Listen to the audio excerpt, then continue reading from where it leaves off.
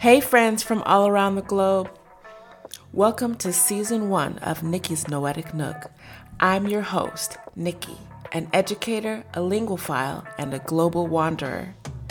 Come on in, put on your coziest slippers, grab a glass of water. Let's get into it.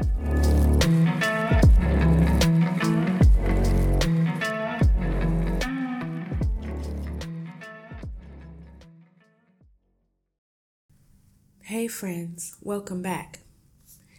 In the last episode, we read Chapter 4, The Ghost, from Roald Dahl's book Matilda. In this chapter, Matilda plays the second prank on her family. Using her friend's parrot, she manages to convince her parents that there is a ghost in their house. Have you ever seen a talking parrot or been able to train one? I've always wanted to interact with a talking parrot, but I've never had the opportunity. So, our next chapter, Chapter 5, is called Arithmetic. Let's begin. Matilda longed for her parents to be good and loving and understanding and honorable and intelligent. The fact that they were none of these things was something she had to put up with. It was not easy to do so, but the new game she had invented of punishing one or both of them each time they were beastly to her made her life more or less bearable. Being very small and very young, the only power Matilda had over anyone in her family was brain power. For sheer cleverness, she could run rings around them all. But the fact remained that any 5-year-old girl in any family was always obliged to do as she was told, however asinine the orders might be. Thus, she was always forced to eat her evening meals out of TV dinner trays in front of the dreaded box. She always had to stay alone on weekday afternoons, and whenever she was told to shut up, she had to shut up. Her safety valve, the thing that prevented her from going round the bend, was the fun of devising and dishing out these splendid punishments, and the lovely thing was that they seemed to work, at any rate for short periods. The father, in particular, became less cocky and unbearable for several days after receiving a dose of Matilda's magic medicine. The parrot in the chimney affair quite definitely cooled both parents down a lot, and for over a week they were comparatively civil to their small daughter. But alas, this couldn't last. The next flare-up came one evening in the sitting room. Mr. Wormwood had just returned from work. Matilda and her brother were sitting quietly on the sofa waiting for their mother to bring in the TV dinners on a tray. The television had not yet been switched on. In came Mr. Wormwood in a loud checked suit and a yellow tie. The appalling broad orange and green check of the jacket and trousers almost blinded the onlooker. He looked like a low-grade bookmaker dressed up for his daughter's wedding, and he was clearly very pleased with himself this evening. He sat down in an armchair and rubbed his hands together and addressed his son in a loud voice. "Well, my boy," he said, "your father's had a most successful day. He is a lot richer tonight than he was this morning. He has sold no less than 5 cars, each one at a tidy profit. Sawdust in the gearboxes, the electric drill on the speedometer cables, a splash of paint here and there, and a few other clever little tricks, and the idiots were all falling over themselves to buy." He fished a bit of paper from his pocket and studied it. "Listen, boy," he said, addressing the son and ignoring Matilda.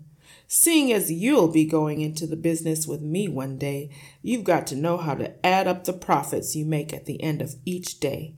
Go and get yourself a pad and pencil and let's see how clever you are." The son obediently left the room and returned with the writing materials. "Write down these figures," the father said. reading from his bit of paper.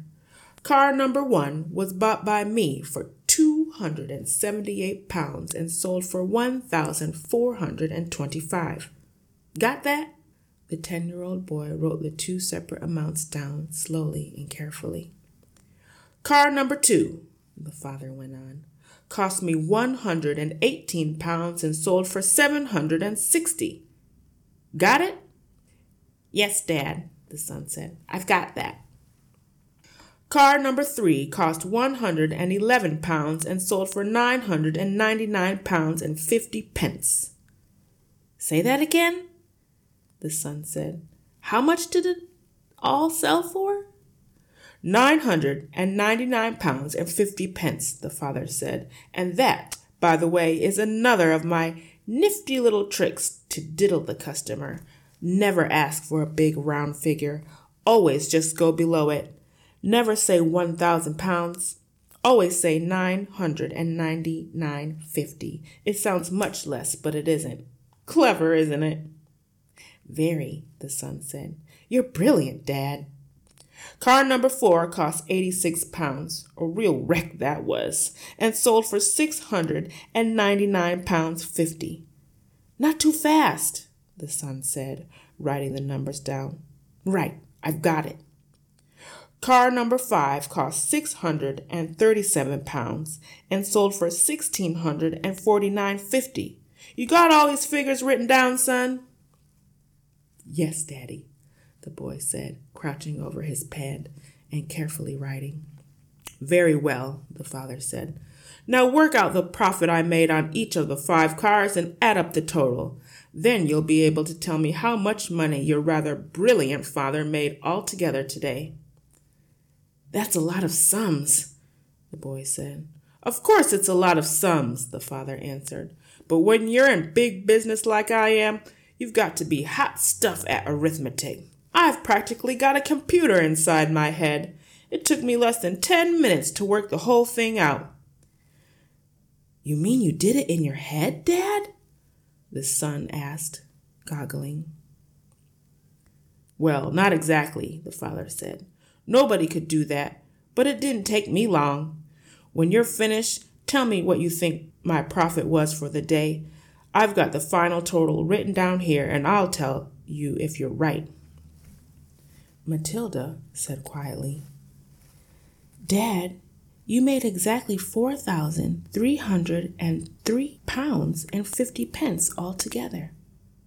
Don't butt in, the father said. Your brother and I are busy with high finance. But, Dad, shut up, the father said. Stop guessing and trying to be clever. Look at your answer, Dad, Matilda said gently. If you've done it right, it ought to be 4,303 pounds and 50 pence. Is that what you've got, Dad? The father glanced down at the paper in his hand. He seemed to stiffen. He became very quiet. There was a silence. Then he said, Say that again. 4,303 pounds, 50, Matilda said. There was another silence. The father's face was beginning to go dark red. I'm sure it's right, Matilda said. You little cheat, the father suddenly shouted, pointing at her with his finger. You looked at my bit of paper. You read it off from what I've got written here. Daddy, I'm on the other side of the room, Matilda said. How could I possibly see it? Don't give me that rubbish, the father shouted. Of course you looked. You must have looked. No one in the world could give the right answer just like that, especially a girl. You're a little cheat, madam. That's what you are, a cheat and a liar. At that point, the mother came in carrying a large tray on which were the 4 suppers. This time it was fish and chips, which Mrs. Wormwood had picked up in the fish and chip shop on her way home from bingo. It seemed that bingo afternoons left her so exhausted both physically and emotionally that she never had enough energy left to cook an evening meal. So if it wasn't TV dinners, it had to be fish and chips. What are you looking so red in the face about, Harry? she said as she put the tray down on the coffee table. "Your daughter's a cheat and a liar," the father said, taking his plate of fish and placing it on his knees. "Turn the telly on and let's not have any more talk." Okay, friends, that concludes this chapter. Before the next question, I'm going to give you a context clue. In the beginning of this chapter, we hear her safety valve, the thing that prevented her from going round the bend, was the fun of devising and dishing out these splendid punishments. So the question is, what's ironic about what Mr. Wormwood calls Matilda at the end of this chapter? What does he call her at the end when he's so upset that she figured out the answer on her own? Also, what does the narrator say is the only kind of power that Matilda has over her family? This was also in the beginning of the chapter. And why is this power important? Leave your comments and ideas, and we will see you in the next episode. That's a wrap for today's episode. Be sure to share this with your friends. Do you have any suggestions for Season 2? Leave a comment and don't forget to like and subscribe. Or you can also send me an email at nnnikile@posteo.org. That's posteo.org. Don't forget to leave your slippers at the door, and we'll see you next time at Nikki's Noetic Nook.